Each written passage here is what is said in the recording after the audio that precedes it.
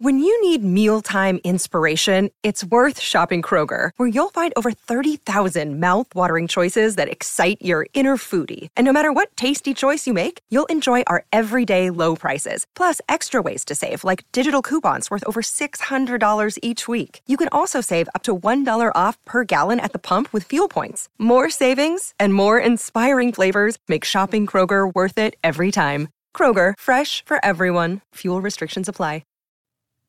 The Turn of the Screw by Henry James. Prologue.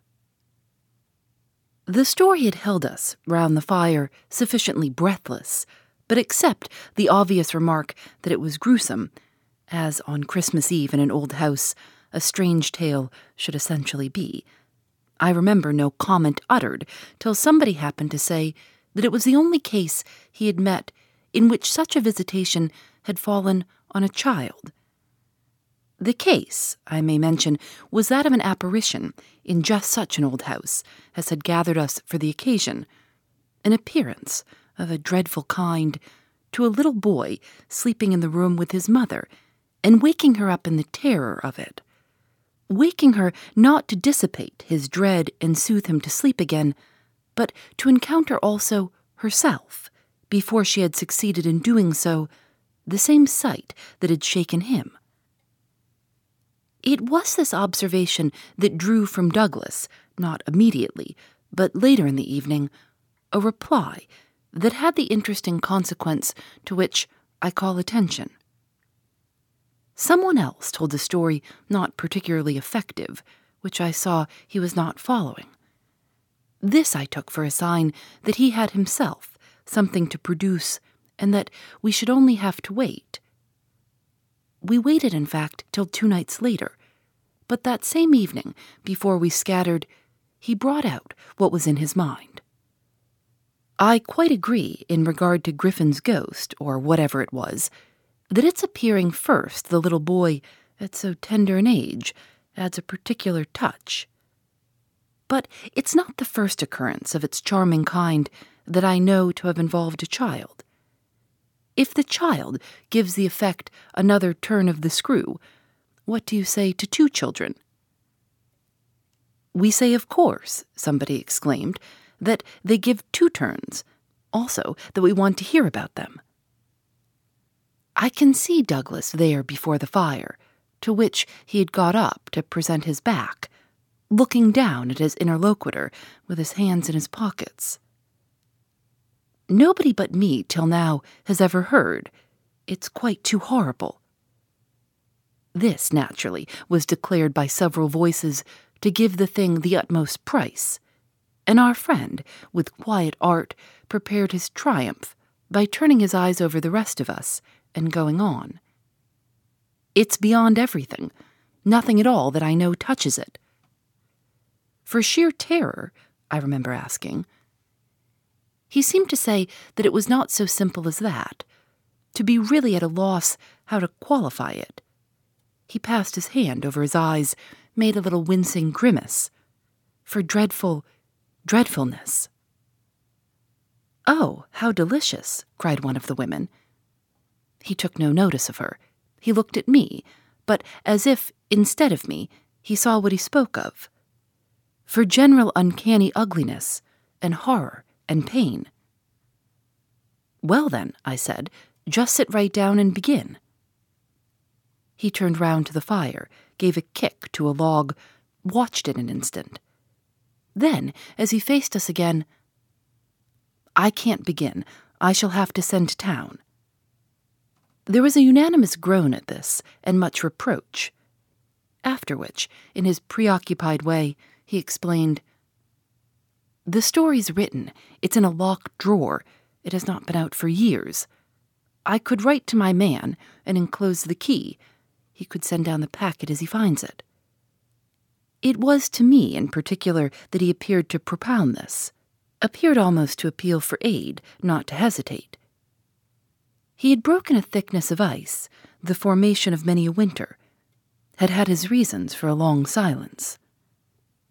The others resented postponement, but it was just his scruples that charmed me. I adjured him to write by the first post and to agree with us for an early hearing.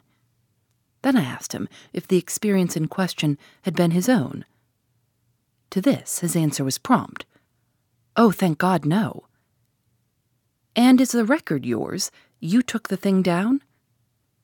"Nothing but the impression. I took that here." He tapped his heart. "I've never lost it." "Then your manuscript is an old, faded ink, and in the most beautiful hand." He hung fire again. "A woman's. She has been dead these 20 years. She sent me the pages in question before she died." They were all listening now, and of course there was somebody to draw the inference. But if he put the inference by without a smile, it was also without irritation. "She was the most charming person, but she was 10 years older than I. She was my sister's governess," he quietly said. "She was the most agreeable woman I've ever known in her position. She would have been worthy of any whatever. It was long ago, and this episode was long before. I was at Trinity, and I found her at home on my coming down the second summer. I was much there that year. It was a beautiful one, and we had, in her off hours, some strolls and talks in the garden. Talks in which she struck me as awfully clever and nice. Oh yes, don't grin. I liked her extremely, and am glad to this day to think she liked me too. If she hadn't, she wouldn't have told me. She had never told anyone. It wasn't simply that she said so, but that I knew she hadn't. I was sure. I could see. You'll easily judge why when you hear. Because the thing had been such a scare. He continued to fix me. "You'll easily judge," he repeated. "You will." I fixed him too. "I see. She was in love." He laughed for the first time. "You are acute. Yes, she was in love. That is, she had been. That came out. She couldn't tell her story without its coming out. I saw it, and she saw I saw it, but neither of us spoke of it. I remember the time and the place, the corner of the lawn, the shade of the great beeches, and the long, hot summer afternoon. It wasn't a scene for a shudder, but oh." He quitted the fire and dropped back into his chair. "You'll receive the packet Thursday morning?" I inquired. "Probably not till the second post." "Well then, after dinner." "You'll all meet me here?" He looked us round again. "Isn't anybody going?" It was almost the tone of hope. "Everybody will stay." "I will, and I will," cried the ladies whose departure had been fixed. Mrs. Griffin, however, expressed the need for a little more light. "Who was it she was in love with?" "The story will tell," I took upon myself to reply. "Oh, I can't wait for the story." "The story won't tell," said Douglas, not in any literal, vulgar way. "More's the pity, then. That's the only way I ever understand." "Won't you tell, Douglas?" somebody else inquired. He sprang to his feet again. "Yes, tomorrow. Now I must go to bed. Good night." And quickly, catching up a candlestick, he left us slightly bewildered. From our end of the great brown hall, we heard his step on the stair, whereupon Mrs. Griffin spoke. "Well, if I don't know who she was in love with, I know who he was." "She was 10 years older," said her husband. "Raison de plus at that age. But it's rather nice, his long reticence." 40 years, Griffin put in. "With this outbreak at last." "The outbreak," I returned, "will make a tremendous occasion of Thursday night." And everyone so agreed with me that in the light of it we lost all attention for everything else. The last story, however incomplete and like the mere opening of a serial, had been told. We handshook and candle stuck, as somebody said, and went to bed. I knew the next day that a letter containing the key had, by the first post, gone off to his London apartments. But in spite of, or perhaps just on account of the eventual diffusion of this knowledge. We quite let him alone till after dinner, till such an hour of the evening, in fact, as might best accord with the kind of emotion on which our hopes were fixed. Then he became as communicative as we could desire, and indeed gave us his best reason for being so. We had it from him again before the fire in the hall, as we had had our mild wonders of the previous night. It appeared that the narrative he had promised to read us really required for proper intelligence a few words of prologue. Let me say here distinctly, to have done with it, that this narrative from an exact transcript of my own made much later is what I shall presently give. Poor Douglas, before his death, when it was in sight, committed to me the manuscript that reached him on the 3rd of these days, and that, on the same spot, with immense effect, he began to read to our hushed little circle on the night of the 4th. The departing ladies who had said they would stay didn't, of course, thank heaven, stay. They departed in consequence of arrangements made in a rage of curiosity, as they professed, produced by the touches with which he had already worked us up. But that only made his little final auditory more compact and select, kept it round the hearth, subject to a common thrill. The first of these touches conveyed that the written statement took up the tale at a point after it had, in a manner, begun. The fact to be in possession of was therefore that his old friend, the youngest of several daughters of a poor country parson, had, at the age of 20, on taking service for the first time in the schoolroom, come up to London, in trepidation, to answer in person an advertisement that had already placed her in brief correspondence with the advertiser. This person proved, on her presenting herself for judgment at a house in Harley Street, that impressed her as vast and imposing.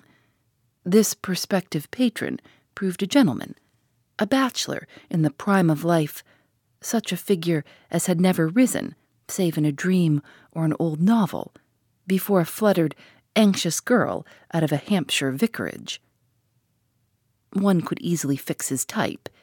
It never, happily, dies out. He was handsome and bold and pleasant, offhand and gay and kind. He struck her, inevitably, as gallant and splendid. But what took her most of all, and gave her the courage she afterward showed, was that he put the whole thing to her as a kind of favor, an obligation he should gratefully incur.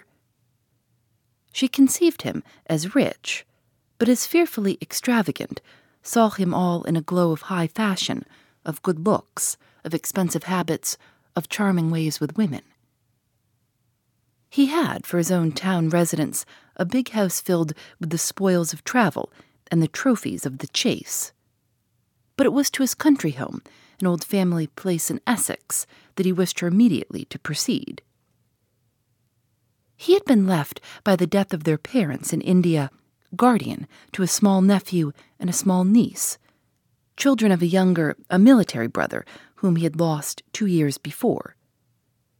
These children were, by the strangest of chances for a man in his position, a lone man without the right sort of experience or a grain of patience, very heavily on his hands. It had all been a great worry, and on his own part, doubtless, a series of blunders. But he immensely pitied the poor chicks, and had done all he could, had in particular sent them down to his other house, the proper place for them being, of course, the country, and kept them there, from the first, with the best people he could find to look after them, parting even with his own servants to wait on them, and going down himself, whenever he might, to see how they were doing. The awkward thing was that they had practically no other relations, and that his own affairs took up all his time. He had put them in possession of Bly, which was healthy and secure, and had placed at the head of their little establishment, but below stairs only, an excellent woman, Mrs. Grouse, whom he was sure his visitor would like, and who had formerly been maid to his mother. She was now housekeeper, and was also acting for the time as superintendent to the little girl, of whom, without children of her own, she was by good luck extremely fond. There were plenty of people to help, but of course the young lady who should go down as governess would be in supreme authority. She would also have, in holidays, to look after the small boy who had been for a term at school, young as he was to be sent, but what else could be done? And who, as the holidays were about to begin, would be back from one day to the other. There had been for the two children at first a young lady whom they had had the misfortune to lose. She had done for them quite beautifully. She was a most respectable person, till her death, the great awkwardness of which had, precisely, left no alternative but the school for little Miles. Mrs. Grouse, since then, in the way of manners and things, had done as she could for Flora, and there were, further, a cook, a housemaid, a dairywoman, an old pony, an old groom, and an old gardener, all likewise thoroughly respectable. So far had Douglas presented his picture when someone put a question. And what did the former governess die of? Of so much respectability? Our friend's answer was prompt. That will come out. I don't anticipate. Excuse me, I thought that was just what you are doing. In her successor's place, I suggested, I should have wished to learn if the office brought with it necessary danger to life. Douglas completed my thought. She did wish to learn, and she did learn. You shall hear tomorrow what she learned. Meanwhile, of course, the prospect struck her as slightly grim. She was young, untried, nervous. It was a vision of serious duties and little company, of really great loneliness. She hesitated, took a couple of days to consult and consider. But the salary offered much exceeded her modest measure, and on a second interview she faced the music. She engaged. And Douglas, with this, made a pause that, for the benefit of the company, moved me to throw in, the moral of which was, of course, the seduction exercised by the splendid young man. She succumbed to it. He got up, and as he had done the night before, went to the fire, gave a stir to a log with his foot, then stood a moment with his back to us. She saw him only twice. Yes, but that's just the beauty of her passion. A little to my surprise on this, Douglas turned round to me. It was the beauty of it. There were others, he went on, who hadn't succumbed. He told her frankly all his difficulty, that for several applicants the conditions had been prohibitive. They were somehow simply afraid. It sounded dull, it sounded strange, and all the more so because of his main condition. Which was? That she should never trouble him, but never, never. Neither appeal nor complain nor write about anything, only meet all questions herself, receive all moneys from his solicitor, take the whole thing over, and let him alone. She promised to do this, and she mentioned to me that when, for a moment, disburdened, delighted, he held her hand, thanking her for the sacrifice, she already felt rewarded. But was that all her reward? One of the ladies asked. She never saw him again. Oh, said the lady, which, as our friend immediately left us again, was the only other word of importance contributed to the subject, till, the next night, by the corner of the hearth, in the best chair, he opened the faded red cover of a thin, old-fashioned, gilt-edged album. The whole thing took indeed more nights than one, but on the first occasion the same lady put another question. What is your title? I haven't one. Oh, I have, I said. But Douglas, without heeding me, had begun to read with a fine clearness that was like a rendering to the ear of the beauty of his author's hand. Phoebe Reads a Mystery is recorded in the studios of North Carolina Public Radio, WUNC.